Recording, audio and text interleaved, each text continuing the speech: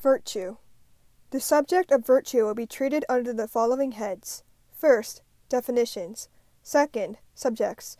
Third, divisions. Fourth, causes. And fifth, properties. First, definitions. According to its etymology, the word virtue, Latin, virtus, signifies manliness or courage. Appellata est enim a viro virtus, viri autem propria, maxime est fortitudo. The term virtue is from the word that signifies man. A man's chief quality is fortitude. Cicero. Taken in its widest sense, virtue means the excellence or perfection of a thing, just as vice, its contrary, denotes a defect or absence of perfection due to a thing. In its strictest meaning, however, as used by moral philosophers and theologians, it signifies a habit superadded to a faculty of the soul, disposing it to elicit, with readiness, acts conformable to our rational nature. Quote, "Virtue," says Augustine, "is a good habit consonant with our nature." End quote. From St. Thomas's entire question on the essence of virtue may be gathered his brief but complete definition of virtue. Quote, "Habitus operavitus bonus." End quote. An operative habit essentially good, as distinguished from vice, an operative habit essentially evil. Now, a habit is a quality in itself difficult of change, disposing well or ill the subject in which it resides, either directly in itself or in relation to its operation. An operative habit is a quality residing in a power or faculty in itself indifferent to this or that line of action, but determined by the habit to this rather than to that kind of acts. Virtue, then, has this in common with vice, that it disposes a potency to a certain determined activity, but it differs specifically from it in that it disposes it to good acts, i.e., acts in consonance with right reason.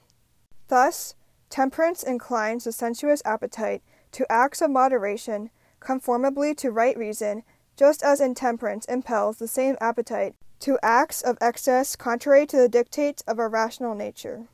Second, subjects of virtue.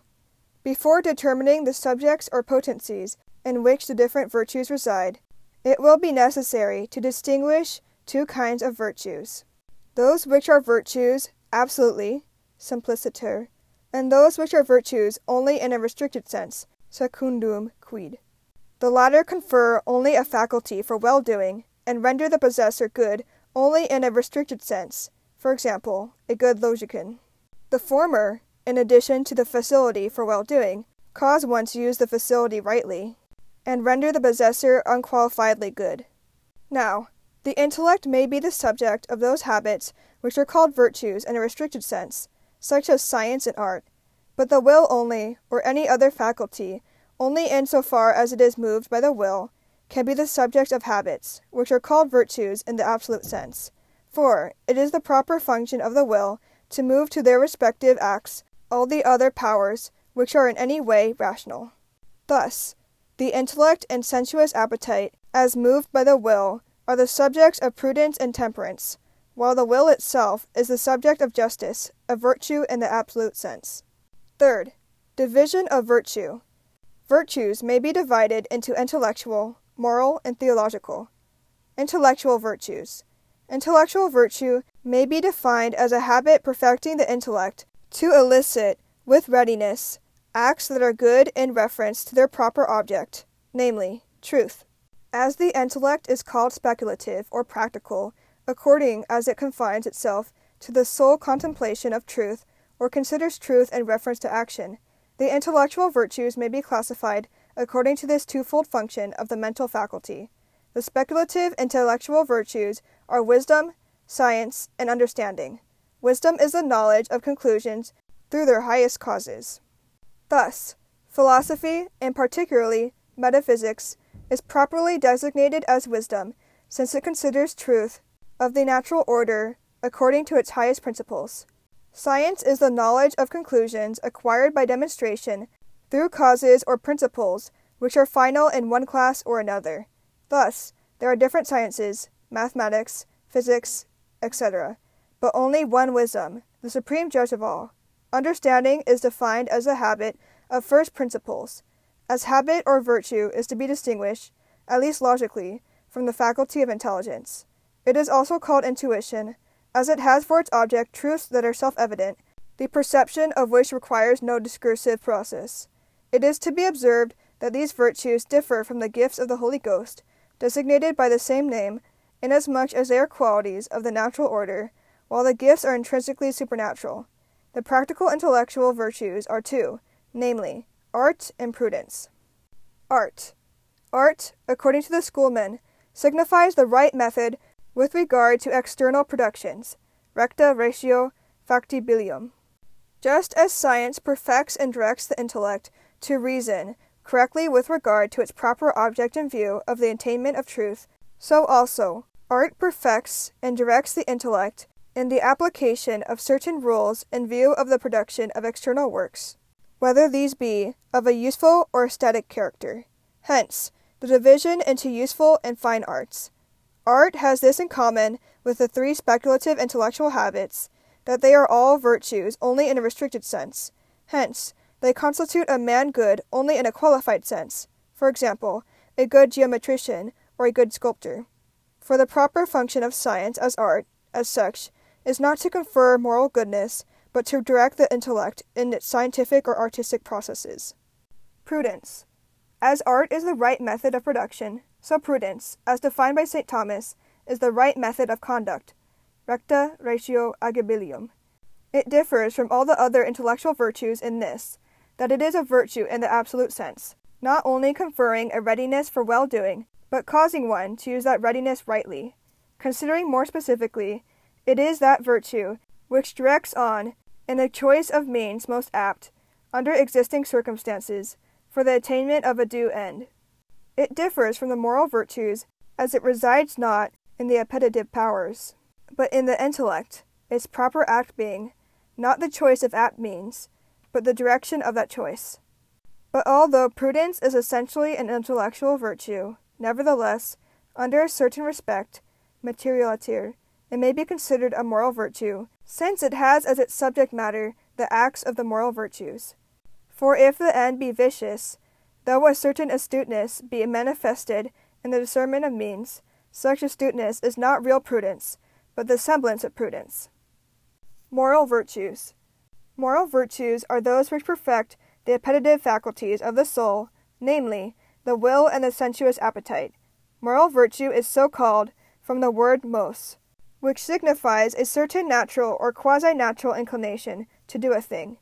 But the inclination to act is properly attributed to the appetitive faculty, whose function it is to move the other powers to action. Consequently, that virtue is called moral, which perfects the appetitive faculty.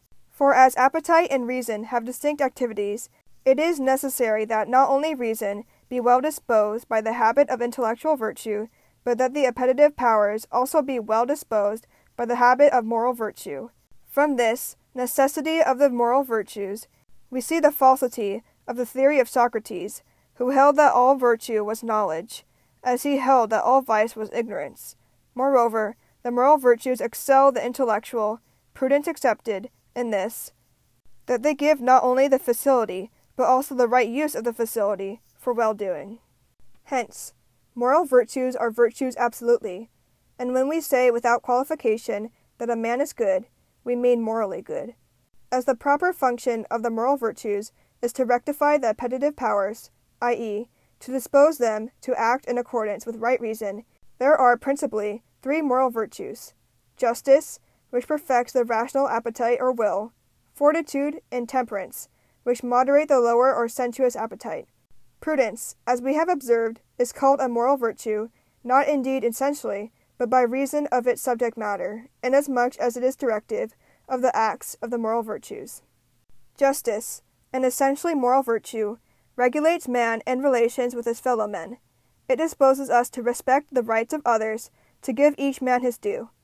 Among the virtues annexed to justice are religion, which regulates man in his relations to God, disposing him to pay due worship to his Creator; piety, which disposes to the fulfillment of duties which one owes to parents and country, patriotism; gratitude, which inclines one to recognition of benefits received. Liberality, which restrains the immoderate affection for wealth from withholding seasonable gifts or expenses. Affability, by which one is suitably adapted to his fellow men in social intercourse so as to behave toward each appropriately. All these moral virtues, as well as justice itself, regulate man in his dealings with others. But besides these, there are moral virtues which regulate man with regard to his own inner passions. Now, there are passions which impel man to desire that which reason impels him forward. Hence, there are principally two moral virtues, namely, temperance and fortitude, whose function it is to regulate those lower appetites. Temperance. Temperance it is which restrains the undue impulse of concupiscence for sensible pleasure, while fortitude causes man to be brave when he otherwise would shrink, contrary to reason, from dangers or difficulties. Temperance, then, to consider it more particularly, is that moral virtue which moderates in accordance with reason the desires and pleasures of the sensuous appetite, attendant on those acts by which human nature is preserved in the individual or propagated in the species. The subordinate species of temperance are abstinence, which disposes to moderation in the use of food; sobriety, which inclines to moderation in the use of spirituous liquors; chastity, which regulates the appetite in regard to sexual pleasures. To chastity may be reduced modesty, which is concerned with acts subordinate to the act of reproduction. The virtues annexed to temperance are continence, which, according to the scholastics, restrains the will from consenting to violent movements or concupiscence; humility, which restrains inordinate desires of one's own excellence; meekness, which checks inordinate movements of anger; modesty or decorum, which consists in duly ordering the external movements of anger to the direction of reason. To this virtue may be reduced to what Aristotle designated as eutrapelia, or good cheer, which disposes to moderation in sports, games, and jests, in accordance with the dictates of reason, taking into consideration the circumstance of person, season, and place. Fortitude. As temperance and its annexed virtues remove from the will hindrances to rational good arising from sensuous pleasure, so fortitude removes from the will those obstacles arising from the difficulties of doing what reason requires. Hence, fortitude, which implies a certain moral strength and courage, is the virtue by which one meets and sustains dangers and difficulties, even death itself, and in never through fear of those deterred from the pursuit of good which reason dictates. The virtues annexed to fortitude are patience, which disposes us to bear present evils with equanimity. For, as the brave man is one who represses those fears which make him shrink from meeting dangers which reason dictates he should enter, so also the patient man is one who endures present evils in such a way as to not be inordinately cast down by them. Munificence, which disposes one to incur great expenses for the suitable doing of a great work. It differs from mere liberality, as it has reference not to ordinary expenses and donations, but to those that are great. Hence, the munificent man is one who gives with royal generosity, who does things not on a cheap but a magnificent scale, always, however, in accordance with right reason. Magnanimity, which implies a reaching out of the soul to great things, is the virtue which regulates man with regard to honors. The magnanimous man aims at great works in every line of virtue, making it his purpose to do things worthy of great honor, nor is magnanimity incompatible with true humility. Quote, "Magnanimity," says St. Thomas, "makes a man deem himself worthy of great honors in consideration of the divine gifts he possesses, whilst humility makes him think little of himself in consideration of his own shortcomings." End quote. Perseverance, the virtue which disposes to continuance in the accomplishment of good works, in spite of the difficulties attendant upon them.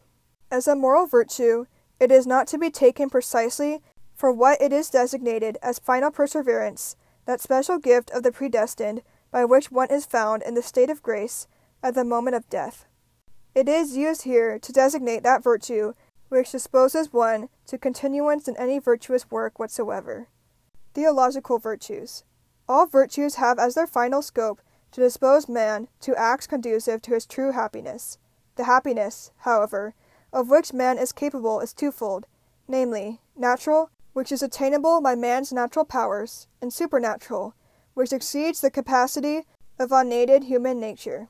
Since, therefore, merely natural principles of human action are inadequate to a supernatural end, it is necessary that man be endowed with supernatural powers to enable him to attain his final destiny.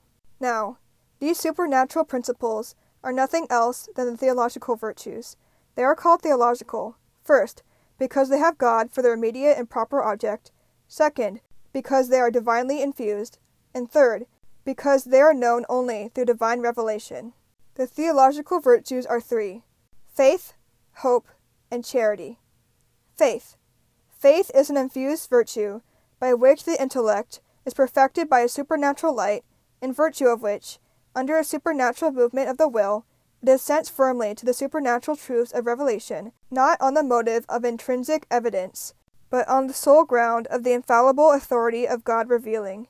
For, as man is guided in the attainment of natural happiness by principles of knowledge known by the natural light of reason, so also in the attainment of his supernatural destiny his intellect must be illumined by certain supernatural principles, namely, divinely revealed truths. Hope. But not only man's intellect must be perfected with regard to his supernatural end, his will also must tend to that end, as a good possible of attainment. Now, the virtue, by which the will is so perfected, is the theological virtue of hope. It is commonly defined as a divinely influenced virtue, by which we trust, with an unshaken confidence grounded on the divine assistance, to attain life everlasting. Charity. But the will must not only tend to God, its ultimate end, it also must be united to him by a certain conformity. This spiritual union or conformity, by which the soul is united to God, the sovereign good, is effected by charity. Charity, then, is that theological virtue by which God, our ultimate end, known by supernatural light, is loved by reason of his own intrinsic goodness or amiability, and our neighbor loved on account of God. It differs from faith, as it regards God not under the aspect of truth, but of good. It differs from hope, inasmuch as it regards God not as our good precisely, nobis bonum, but as good in himself, in se bonum. But this love of God as good in himself does not, as the Quietists maintained, exclude the love of God as he is our good. With regard to the love of our neighbor, it falls within the theological virtue of charity, in so far as its motive is the supernatural love of God, and it is thus distinguished from mere natural affection. Of the three theological virtues, charity is the most excellent. Faith and hope, involving as they do a certain imperfection, namely, obscurity of light and absence of possession, will cease with this life, but charity involving no essential defect will last forever. Moreover, while charity excludes all mortal sin, faith and hope are compatible with grievous sin, but as such they are only imperfect virtues. It is only when informed and vivified by charity that their acts are meritorious of eternal life. Fourth, causes of virtue. To the human intellect, the first principles of knowledge, both speculative and moral, are connatural. To the human will, the tendency to rational good is connatural. Now, these naturally knowable principles and these natural tendencies to good constitute the seeds or germs whence the intellectual and moral virtues spring. Moreover, by reason of individual natural temperament, resulting from physiological conditions, particular individuals are better disposed than others to particular virtues. Thus, certain persons have a natural aptitude with regard to science, others to temperance, and others to fortitude. Hence, nature itself may be assigned as the radical cause of the intellectual and moral virtues, or the cause of those virtues viewed in their embryonic state. In their perfect and fully developed state, however, the foresaid virtues are caused or acquired by frequently repeated acts. Thus, by multiplied acts the moral virtues are generated in the appetitive faculties in so far as they are acted upon by reason and the determination of first principles. These supernatural virtues are immediately caused or infused by God, but a virtue may be called infused in two ways. First, when by its very nature, per se, it can be effectively produced by God alone. Secondly, accidentally, per accidens, when it may be acquired by our own acts. But, by divine dispensation, it is infused, as in the case of Adam and Christ. Now, besides the theological virtues, according to the doctrine of St. Thomas, there are also moral and intellectual virtues, of their very nature divinely infused, as prudence, justice, fortitude, and temperance. These infused virtues differ from the acquired virtues, as to their effective principle, being immediately caused by God, whilst the acquired virtues are caused by acts of a created vital power, by reason of their radical principle, for the infused virtues flow from sanctifying grace as their source, whereas the acquired virtues are not essentially connected with grace, by reason of the acts they elicit, those of the infused virtues being intrinsically supernatural, those of the acquired not exceeding the capacity of human nature. Whilst one mortal sin destroys the infused virtues, with the acquired virtues, acts of mortal sin are not necessarily incompatible, as contrary acts are not directly opposed to the corresponding contrary habit. Fifth, properties of virtues. Mean of virtues. One of the properties of virtues is that they consist in the golden mean, that is to say, in what lies between excess and defect. For, as the perfection of things subject to rule consists in conformity with that rule, so also evil and those same things result from deviation from that rule either by excess or defect. Hence, the perfection of the moral virtues consists in rendering the movements of the appetitive powers conformable to their proper rule, which is reason, neither going beyond nor falling short of it. Thus, fortitude, which makes one brave to meet dangers, avoids on the one hand reckless daring, and on the other undue timidity. This golden mean, which consists in conformity with right reason, sometimes coincides with the mean of the objective thing, medium re, as in the case of the virtue of justice, which renders to each man his due, no more and no less. The golden mean, however, is sometimes taken in reference to ourselves, as in the case of the other moral virtues, fortitude and temperance. For these virtues are concerned with the inner passions, in which the standard of right cannot be fixed invariably, as different individuals vary with regard to the passions. Thus, what would be moderation in one would be excess in another. Here also it is to be observed that the mean and extremes in actions and passions must be determined according to circumstances, which may vary. Hence, with regard to a certain virtue, what may be an extreme according to one circumstance may be a mean according to another. Thus, perpetual chastity, which renounces all sexual pleasures, and voluntary poverty, which renounces all temporal passions, are true virtues when exercised for the motive of more surely securing life everlasting. With regard to the intellectual virtues, their golden mean is truth or conformity to reality, whilst excess consists in false affirmation, and defect in false negation. Theological virtues do not absolutely, per se, consist in a mean, as their objective is something infinite. Thus, we can never love God excessively. Accidentally, per accidens. However, what is extreme or mean in theological virtues may be considered relatively to ourselves. Thus, although we can never love God as much as he deserves, still we can love him according to our powers. Connection of virtues. Another property of virtues is their connection with one another. This mutual connection exists between the moral virtues in their perfect state. Quote, "The virtues," says St. Gregory, "if separated, cannot be perfect in the nature of virtue. For that is, no true prudence which is not just and temperate and brave." End quote. The reason of this connection is that no moral virtue can be had without prudence, because it is the function of moral virtue, being an elective habit, to make a right choice, which rectitude of choice must be directed by prudence.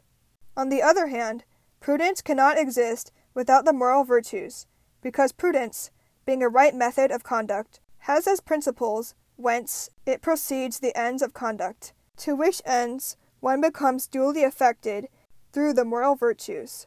Imperfect moral virtues, however, that is to say, those inclinations to virtue resulting from natural temperament, are not necessarily connected with one another. Thus, we see a man from natural temperament prompt to acts of liberality and not prompt to acts of chastity. Nor are the natural or acquired moral virtues necessarily connected with charity, though they may be so occasionally. But the supernatural moral virtues are infused simultaneously with charity. For charity is the principle of all good works referable to man's supernatural destiny. Hence, it is necessary that there be infused, at the same time, with charity all the moral virtues by which one performs the different kinds of good works. Thus, the infused moral virtues are not only connected on account of prudence, but also on account of charity. Hence, he who loses charity by mortal sin loses all the infused but not the acquired moral virtues. From the doctrine of nature and properties of virtues, it is abundantly clear how important a role they play in man's true and real perfection. In the economy of divine providence, all creatures by the exercise of their proper activity must tend to that end destined for them by the wisdom of an infinite intelligence. But as divine wisdom governs creatures conformably to their nature, man must tend to his destined end, not by blind instincts, but by the exercise of reason and free will. But, as these faculties, as well as the faculties subject to them, may be exercised for good or evil, the proper functions of the virtues is to dispose these various physical activities to acts conducive to man's true ultimate end, just as the part which vice plays in man's rational life is to make him swerve from his final destiny. If, then, the excellence of a thing is to be measured by the end for which it is destined, without doubt, among man's highest principles of action, which play so important a part in his rational, spiritual, supernatural life, and which, in the truest sense of the word, are justly called virtues.